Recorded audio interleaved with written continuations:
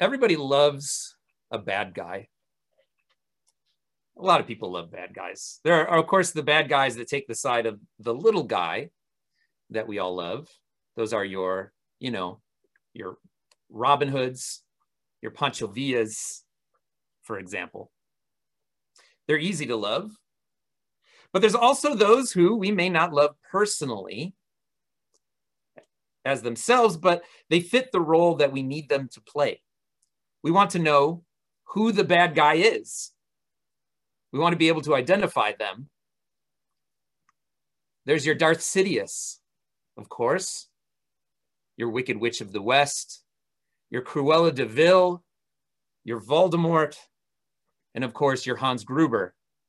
You need to know who the bad guy is so that we can get rid of them. And of course, Hans Gruber, we know, who later grew up to be head of Slytherin House and become a much more complicated figure in the Harry Potter world.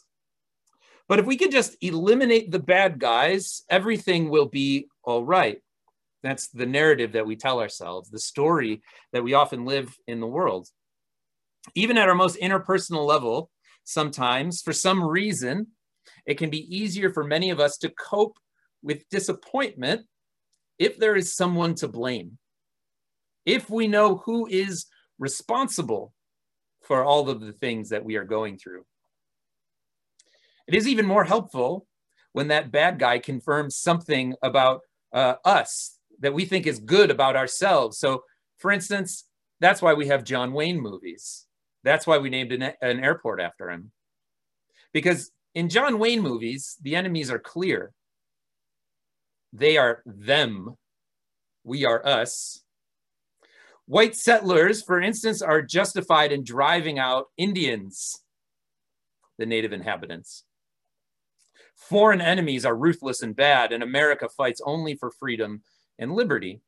These are the stories that confirm a certain American myth. They confirm us. And so we often, I say we very generally, but people like to tell them. As we move through Good Friday to Easter, I want to suggest this, that we see Jesus here as crucified as the bad guy. If there was a Roman John Wayne making movies in the first century, he would probably have told stories of Roman conquests, bringing peace and Roman justice and prosperity to a world of savage peoples. This is how Rome often presented itself, including victory over those rebellious Judeans. And of course, Rome had these storytellers. They had these poets. They had sculptors that told these stories.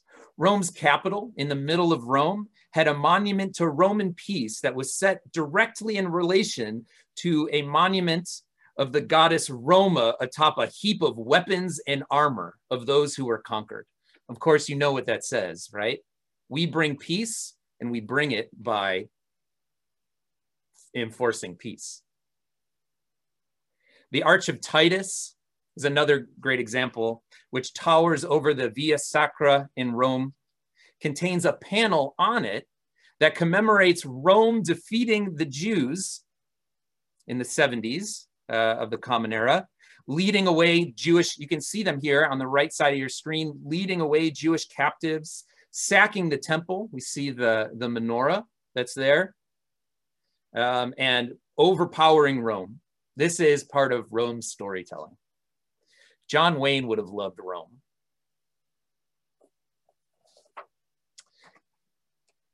In that story, in the story that we have, Jesus is the enemy in the Roman story.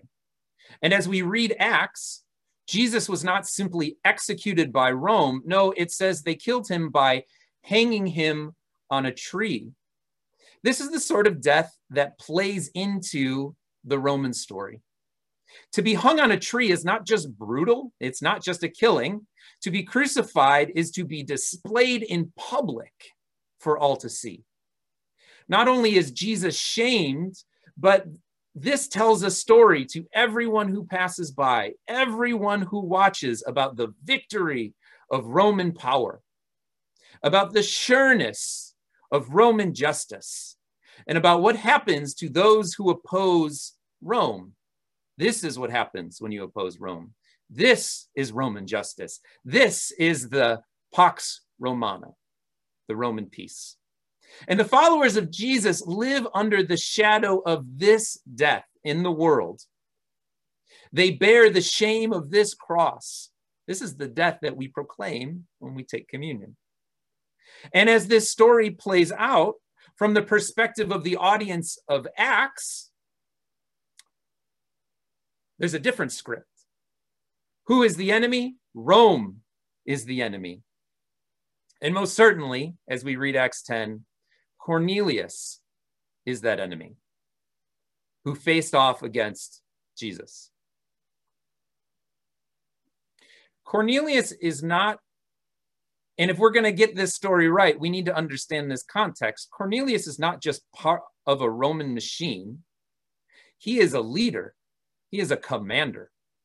Indeed, this meeting between Peter and Cornelius must have brought the audience of the first century, mostly Jews, probably Gentiles, but Gentiles that identified with the crucified Jesus, it must have brought them to the edge of their seats. What is going to happen? Peter, a leader in a movement whose founder was executed on a Roman cross, whose members were compared by the Sanhedrin to insurrectionists in Acts 5, in this same story, whose members, Peter is meeting with a Roman commander of this occupying force. And centurions were known not to be just nice guys who happen to be, doing their duty. They were known to be bad guys. They were known to be people who would go into a town, rule over it, and routinely abuse their authority over the occupied inhabitants. Yet, when we meet Cornelius at the beginning of Acts 10, the picture is more complex. God, it seems, has listened to his prayers. To his centurions? They have come before God like an offering, and God accepts this offering. In fact, it says that Cornelius is constantly giving alms to the people. That means he is giving what he can. He is giving what they call mercy. He's giving funds to the people. He fears God, and he does works of justice. Righteousness is what we learn. To be clear here, the point with this shift in this different presentation is not to say that centurions were all really good and we just misunderstood them and we should all love Rome. Rather, the point is that this is remarkable. This is not to be expected. No one would expect this from a centurion. And this is why Peter says, I am learning something here. That God does not look at just what we expect at the outside, but God sees something else. This very encounter is messing with Peter's neatly ordered notions of the world. Who is the enemy? Who is to be opposed? And who is the good guy? Peter learns not simply that God will accept those from any nation who fear God and do justice, but God will accept apparently anyone because a centurion is on the wrong side, even a Roman centurion. And so perhaps this is a good place for that story to end. Maybe it gives you all the right warm fuzzies. God has accepted us no matter how bad we are. But this acceptance in this story is important to understand. This acceptance isn't the end of the story, but it is the beginning of the story that we see. Not just Cornelius will go on and love God, but it's the beginning of the story we have in Acts 10. Peter has still been sent to tell Cornelius something else, to tell him a different story about the world than this Roman story that has perverted his imagination. A story that will shake the foundations of the world that he has accepted. And the reason we are here this morning is this story. He is risen. Good, he is risen indeed. Just making sure you're all listening. He is risen. He is risen indeed. Yes. Peter comes to tell him about the resurrection, because the resurrection is not just a feel-good story of acceptance, but it is an invitation into a story, into a way of being, into a people that reorders the world in which we live. It reorders the expectations and the things around us, and it reorders how we participate together in that world. In 1962, James Baldwin wrote a letter to his nephew in which he tried to offer insight on how to exist within a country that perpetuates such horrific racism and seeming blindness to it. In this letter, Baldwin refers to his quote unquote countrymen as the, and again, quote, innocent. But this so-called innocence is not an excuse. This innocence, this ignorance that clouds their eyes from seeing the realities of systemic racism, right? You can see that this innocence and ignorance, as he unfolds this letter, is not an excuse or a pass, but is itself the crime.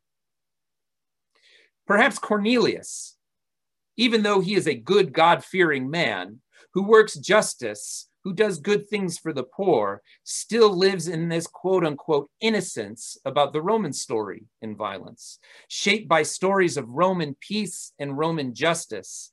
Is it enough to simply do good and fear God? Cornelius has come to learn. And that's the amazing thing about this story, is that he does not recalcitrantly live in this innocence, in this ignorance, but Cornelius, by the grace of God, has come to learn because he is seeking more. So Baldwin's fellow countrymen, as he said, however, live in denial. They have not come. They have not come seeking more. And he offers this advice to his nephew. He says, this is the really terrible thing, old buddy, is that you must accept them. And I mean that very seriously. You must accept them, and accept them with love. For these innocent people have no other hope. They are in effect trapped in a history which they do not understand, and until they understand it, they cannot be released from it. Honestly, I think if this quote came by itself, I would almost feel like this is not the James Baldwin I know. But it does go on more, but there is a lot of wisdom in that. Baldwin, however, does not stop with acceptance. He goes further. Loving acceptance must be accompanied with loving confrontation. He writes, we, to continue, with love shall force our brothers and sisters to see themselves as they are, to cease fleeing from the reality and begin to change it. We shall make it plain as day, he said. We shall unmask the false gods that justify this oppression in our world and in ourselves. And this, I believe, is the story of resurrection. Cornelius comes and he is confronted. It is not enough that he fears God. It is not enough that he does righteousness, but he is to be confronted with a world that puts his violent stories and lays them bare and turns them around. Peter's resurrection story is not simply a story about life after death. No, it is a story that confronts Cornelius's innocence and that alters his foundations. In Cornelius's world, Caesar proclaims the good news of Roman peace. Caesar is Lord of all, and Roman justice is king, and it is this story that legitimates a whole host of oppressions and violations, of conquering of peoples throughout the world for bringing quote unquote civilization and prosperity to them, whether they want it or not. But Peter's story of resurrection challenges this order. God has sent the word of true peace, not through Caesar. That is key, because the Romans have said over and over again, it is Julius Caesar, it is Augustus Caesar, it is Rome who brings peace. But in this story, peace, in the story of peace, comes through Jesus, the Messiah. Even more than that, there was no doubt who was Lord of all in the Roman world. This specific phrase, Lord of all. Be you Roman or subject to Rome, you knew Caesar was Lord of all. This was clear on coins, on temples and monuments and proclamations, but the resurrection shines forth a different reality. It is not Caesar who is Lord, declares Peter, but Jesus, the Messiah. This term, by the way, in Luke, that the Sanhedrin clarifies for Pilate as saying it means king, somebody who is a rival to Caesar, the Messiah. Indeed, Jesus' crucifixion unmasks the quote unquote innocence of Roman justice as injustice. And the resurrection shows the true order of all that is. Jesus does not come with force of arms, exploitation, colonization, occupation, market manipulation, or militarization. His authority is in truth, in justness, in peace, in good news for the poor, and in the indomitable life that overcomes death. Jesus is not resurrected to bring more death, righteous violence, retribution, or vengeance, but in a further flip of the script, he comes declaring forgiveness. In the midst of being executed, he raises in life and says, my authority does not depend on violence, and I offer you forgiveness. His authority simply is. To accept the resurrection is to deconstruct the oppressive powers of the world, the systems of injustice, and to live in refusal of them, to live in refusal to death, its powers and animating stories, to live instead in a kingdom that simply is springing forth by grace like a mustard seed, to live by the power of belonging, solidarity, justness, and the love that is God. I think this is the power behind the long history of Anabaptist conscientious objection. You live in refusal to the powers of death because we believe in life and we do not participate in that reality. And so on this Resurrection Sunday, we are invited into this story, into a world living into Isaiah's vision, where all peoples stream to the mountain of God for a feast of rich wine and choice foods, where death no longer reigns, and God herself wipes away our tears. May we be that people of peace, when in all realism it seems that our standing for peace is not effective, makes no sense. May we be a people that lives into this banquet and this peace, that forces this story in the face of our innocence, our quote unquote innocence. This is a resurrection vision. And Jesus tells us in Nazareth, Luke 4, at the beginning of his ministry, that the time of this vision is today. Today, we can begin the march, singing songs of life and triumph, for he is risen. We will imagine a world where the borders that hold us apart, that segregate wealth, that determine between those who are worthy and those who are expendable will no longer exist, for he is risen. We will live according to the rules and imagination of death no longer, because he is risen. He is risen, and we are those that are graced to journey with Jesus, to follow in the way of peace, to be. We are called and privileged enough to be a people of peace in and for the world, however impractical that may seem. How will you join in the procession, Pasadena Mennonite Church and friends? How will you hear the story that Jesus is Lord of all? May we find creative ways to participate in this eternal life, to defy the logic of scarcity and death. May we go forth together in the hope of a life where we may all belong to one another, eat at one another's tables, and live in the forgiveness of God, who leads us in the good news of everlasting life. Amen.